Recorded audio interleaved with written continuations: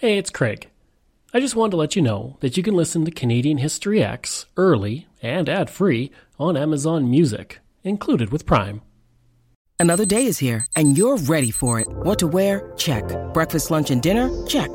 Planning for what's next and how to save for it? That's where Bank of America can help. For your financial to-dos, Bank of America has experts ready to help get you closer to your goals. Get started at one of our local financial centers or 24/7 in our mobile banking app.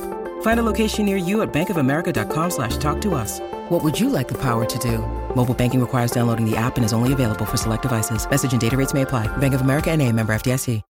When you need mealtime inspiration, it's worth shopping Kroger, where you'll find over 30,000 mouth-watering choices that excite your inner foodie. And no matter what tasty choice you make, you'll enjoy our everyday low prices, plus extra ways to save, like digital coupons worth over $600 each week. You can also save up to $1 off per gallon at the pump with fuel points. More savings and more inspiring flavors make shopping Kroger worth it every time. Kroger, fresh for everyone. Fuel restrictions apply.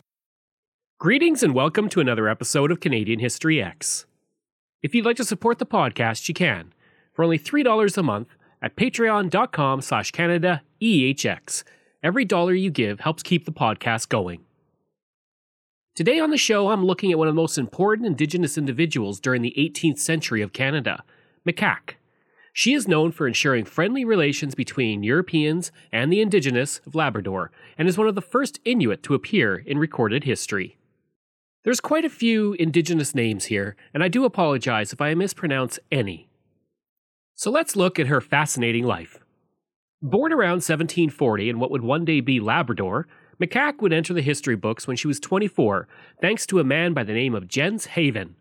Haven, who was Danish, was in Greenland when he learned about a man named Dr. Johan Erdhart, who had been killed by a band of Inuit off the coast of Labrador. Haven used this as a reason to travel to Labrador and preach the gospel to the Indigenous there. He had returned from Greenland to England in 1764 and was given permission to go to the British base at Chateau Bay to begin preaching to the Inuit. He would arrive in 1765, and while preaching, a storm came up and stranded him. He was able to take refuge in the tent of an Inuit spiritual leader, and with the leader was a woman named Micaq. Micaq was interested in the Europeans and their stories, and she would memorize a prayer taught to her by Larsen Drashkov, who was with Haven when the storm came. The missionaries would move on, and it would be 2 years before Micaq would have another encounter with Europeans. In 1767, a fishing village owned by Nicholas Darby was raided by the Inuit, and several boats were captured. The British responded by sending a group of men from Fort York, who then killed all of the men in the raiding party and took the women and children as prisoners. In all, it's estimated at least 20 men were killed by the English. Micaq was one of the individuals captured, along with her son. Taken to Chateau Bay, she was held there through the winter, and while there she began to learn English and conversed with Francis Lucas, the second in command of the garrison there. She quickly learned English and then taught Lucas words in her own language. It is believed she did this to help make future trade agreements easier between her people and the Europeans. Micaq also impressed Hugh Palliser, the governor of Newfoundland, with her knowledge, and he quickly saw that she could be a tool for creating friendly relations between Europeans and the Inuit. As spring came, Lucas was ordered to take Micaq, her son, Tutuak, and another boy named Karpik back to England.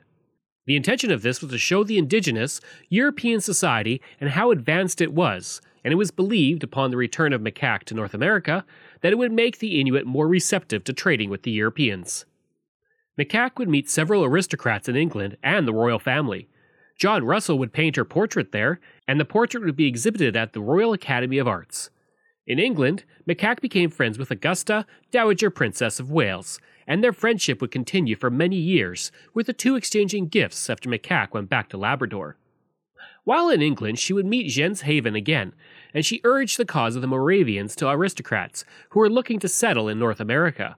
Thanks to her efforts, the Moravians received their grant in May of 1769. The Moravians exist today and are one of the oldest Protestant denominations in the world, dating back to their roots of the Bohemian Reformation of the 15th century. They had established a mission in 1751 in Labrador, founding the first Moravian station in Labrador, and calling it Hopedale or Valley of Hope. 4 missionaries began to build a log house, dig the gardens, and get things ready while Johan Erdart, the ship's captain that I had already mentioned, and 5 other companions left to trade with the Inuit in the north. The group never returned. The remaining members of the settlement abandoned the site and went back to Europe. During her time in England, McCack would meet many important individuals. The Earl of Bathurst would speak of her the following. There is so much to be said in relation to the Eskimo lady that I shan't be able to go through it. She has an admirable understanding. She has been twice with the princess, who is as fond of her as I am. Twice she has dined with me, and though I had very good dinners, she would eat nothing but salmon. The Earl would relate the gift of the famous gown to her and a relationship with the princess. He finished off his account as follows. They are all to be sent back in May, and it is hoped that they may assist in making some treaty with those people and open a trade for whale fishing. While in London, McCack lived in the home of Francis Lucas, and Jens Haven would visit her frequently in the hopes of obtaining that mission among the Inuit. In the summer of 1769, McCack would return with her son to Labrador with Lucas, while Karpik remained in England. While Inuit had traveled to Europe before, McCack and her son were the first to return from Europe. Sadly, Karpik died of smallpox soon after McCack and her son left. Once back in Labrador, she told the other Indigenous about the Europeans and their society.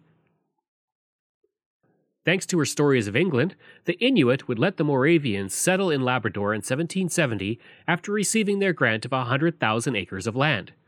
When the Moravians arrived, they were greeted by McCack, who was wearing the dress given to her by the Princess of Wales as a sign of diplomacy. Her new husband, Tuglavina, was with her, wearing a white woolen coat, and the encounter went well. Tuglavina was an Angakok, which held great weight among the Inuit. The Moravians respected Tuglavina for his intelligence and courage, but also feared him for what they called his turbulent spirit. They also said that her husband is very fond of her and extremely cautious not to leave her alone with the Europeans. McCack appears to be a great lady among the Inuit. McCack is said to have told the Moravians, when they asked how they would be received by the Inuit, the following. You will see how well we will behave, if you will only come. We will love you as our countrymen, and trade with you justly, and treat you kindly. The Moravians were still skeptical, though, of the welcoming of McCack, and wanted proof that they would not be robbed or murdered by the Inuit. They were said to have told her, I must tell you that if your country people attempt to steal, murder, or do us any mischief, our captain, who you see here, will not let it pass unpunished, but will make use of our guns in his and our defenses. This insulted McCack, and she said they would not be harmed. When the Moravians said that the Inuit were known for killing and stealing, McCack said that the Europeans were known for the same thing. In the relation of the meeting, her irritation was evident, as explained in this recounting. She was not pleased that we had such bad thoughts of her country people, whom she assured us loved us, and would rejoice at our living among them, and their behavior would be such as to give us no cause to alter our determination to come and settle here another year. Nurking Oak, McCack's father, arrived in a kayak during the meeting at Byron's Bay after the arrival of the Moravians. He told them that his daughter's name was now Nutarak, which meant changed or newborn, because she was so different after her return from Europe. McCack and her husband agreed to be guides for the Moravians and helped find a good spot to settle. McCack also told her people that the Moravians intended to live among them and that they should be welcomed. As the group traveled, the Moravians preached to the Inuit they encountered, meetings that McCack organized. It is known without a doubt that if not for McCack, the Moravians would not have been accepted to the extent that they were. On August 4, 1771, the Moravians returned to England with 5 fox pelts that were to be given to the Princess of Wales and others from McCack. Later in 1771, a group of 14 Moravians returned to Labrador to remain for good and built the settlement of Nain. The Moravians also sought the consent of the Inuit to have their settlement there, and a gift was made to each family. A document was also drawn up with the leading Inuit making marks opposite their names to detail their acceptance. Reverend Drackhart, who was with the Moravians, related to the Inuit. In time to come, when yourselves or your children shall learn to read and write as the Greenlanders do, they will be able to read these names, and they will remember what they have just now seen and heard. The Moravians would buy fishing equipment and other tools from the Inuit, and the Inuit were quick to adopt the useful technologies of the Europeans for some tasks. Even with the help, the Moravians still showed distrust towards McCack. They are described as being on their guard and, in their words, having a tool in one hand and a weapon in the other. Once a settlement had been established, McCack and her husband returned to living the traditional Inuit life. In January 1773, two Moravians named Schneider and Turner went to the island of Nintok, about 5.5 hours north from Nain, to visit McCack. They found her there in two large houses, each which contained 20 people, and McCack gave them an apartment within one of those houses. Later, in 1773, McCack would return to the Moravians and told them that her husband had stolen another man's wife and ran off with her. The Moravians were upset by this, but they also equally blamed McCack for the actions of her husband. For some reason, the Moravians maintained a good relationship with Tuglavina, but fell out with McCack. The Moravians would baptize Tuglavina, but would not baptize McCack despite several trips to Nain in the hopes of being baptized. The Moravians had hoped that McCack would remain at their mission, but she did not want to live there, and she and her family would trade with other nearby traders, not just the Moravians. Also in 1773, she would learn of the death of the Princess of Wales, and stated that she no longer desired to go back to England. In 1774, she returned to Nain with her husband and her new son, with both McCack and Tuglavina looking to convert to Christianity. Tuglavina would then leave McCack soon after for another woman, then do so again in 1775. The Moravians would initially state they would have nothing to do with Tuglavina, but would then welcome him back each time he returned. Eventually, McCack had enough, and after Tuglavina had left her 3 times, she formed a partnership with a man named Pualo, who was the husband of the wife stolen by Tuglavina. During the next few years, McCack and Pualo lived a traditional life and would visit Nain occasionally. As for McCack, James Hutton, the leader of the Moravians in England, would speak out against McCack for her earlier visit and criticized her for what he saw as a scandalous life. He would say that her trip to England made her worse than before, saying, "She is prouder, more wretched, and miserable than she was before, less contented with the station she must however submit to, and less fit to enjoy the future, what other Esquimaux call enjoyment of life." In 1779, McCack and several other families decided not to relocate for the winter because they had a good supply of meat. Unfortunately, wolves got into the supply, and the Inuit were left with little to eat. In January, a man arrived at Nain and told them about the starving families. The Moravians then sent out 2 sleds to retrieve the families in February 1780. The next winter, McCack and Pualo were going to return to the traditional hunting grounds, but were convinced to stay with the Moravians instead. McCack stayed in the hopes her family would be baptized. The Moravians recorded the following about her desire to convert to Christianity. McCack, who always speaks for her husband, gave us to understand that her whole family was desirous to obtain the knowledge of our Savior, which was the reason they wintered here. They desire also to be among the candidates for baptism. After she had talked a good while, she was asked whether she believed in her own mind that she was quite corrupt and good for nothing. She said, after a little pause, "I do not know myself, and therefore I do not know." We were much pleased with this upright answer, for else the Esquimaux like to speak what they think will please us. In the winter, Pualo and her 2 sons were baptized, with Pualo taking the name Abraham. But once again, McCack was not baptized. In February 1781, she and her family would leave Nain. Feeling that she had been denied by the Moravians, she chose to distance herself from them, and she would go south to trade with the Europeans at the Chateau Bay. This was an act of defiance aimed at the Moravians, who strongly discouraged the Inuit from going south. McCack and Pualo would return to Nain the next year, and Pualo asked the Moravians to baptize McCack, feeling that it would help trade negotiations. The Moravians rejected the request, and the family left Nain again.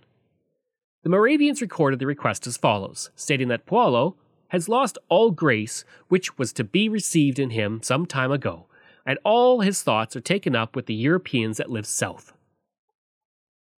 In the summer of 1783, McCack and her family left for Chateau Bay with 180 other Inuit against the wishes of the Moravians. The trip was difficult, and many would die from diseases. Paulo would be one of those who died, likely from infection. Not much is known about the final years of McCack, but she would only return to Nain once more in September of 1795 and was in poor health. She expressed her desire to be baptized before she died, and the Moravians finally agreed to do so. She would die in October of 1795 under the care of the Moravian missionaries. In their epitaph dedicated to her life, the Moravians would say the following: "In the last 10 days of her life, she spent at Nain. Immediately on her arrival, being very ill, she sent to Brother Burghard to request assistance and advice. He found her extremely weak, hardly able to speak, and apparently without hopes of recovery." In the epitaph, Brother Burghard spoke to her about the state of her soul and advised her to turn to Jesus. She is said to have responded, "Ah, I have behaved very bad, and am grieved on the account, but what shall I do? I cannot find Jesus again." The epitaph continues, "She departed this life October 1st, 1795, and was buried in our burying ground. We trust in our Saviour's mercy that he has also found this poor straying sheep." In 1824, a Methodist missionary named Reverend Thomas Hickson would come across 2 Inuit at Hamilton Inlet. The Inuit were there with their wives, and the older man was Tutak, the son of McCack. His wife wore the golden gown that McCack had worn so many years before, and Tutak bore the name Palliser, after the Newfoundland governor who had befriended his family. Hickson stated, "I found that 2 of them, father and son, had each of them 2 concubines. It is not difficult to convince them of the evil of their doings, and though it was generally supposed that the senior adulterer would have parted with his life rather than give up the other concubines, the Lord applied what was spoken to his conscience, which caused him to tremble exceedingly, and he expressed his willingness to act in any way that I should direct. The person was taken by Captain Palliser to England about 45 years ago, with his mother, who had a gown presented by the Queen. This gown, richly trimmed with gold and very fresh, was worn by one of the women. The man bears the name of the above-mentioned captain who took him. In 1870, it is said that pieces of the gown were still in the possession of McCack's grandson. In 2011, McCack was designated as a person of national historic significance, and her designation reads, "A charismatic and resourceful woman, she exemplified Inuit self-determination, political ability, and economic control at a time of cultural transition." I hope you enjoyed that episode that looked at the history of McCack, and if you did, please leave a rating and review. You can reach me at craig@canadaehx.ca. You can visit my website where you'll find hundreds of articles on Canada's history as well as all my podcast episodes. Just go to canadaehx.ca. And again, you can support the podcast at patreon.com/CanadaEHX. Just like all of these wonderful patrons have. Aaron O'Hara, Robert Dunseith, Todd Casey, Catherine Roy, Luke S., Vic Hedges, J.P. Bear, Jason Hall, Phil Maynard, Spencer M., and Iris Gray. Information comes from the Canadian Encyclopedia, Canada's History, Biography.ca, SAIT, Wikipedia, Nunisiaq News, Labrador Cura, Labrador Life, Newfoundland and Labrador A History, Labrador, its discovery, exploration, and development, the Moravians in Labrador, and Parks Canada. Thanks, and we'll see you again next time.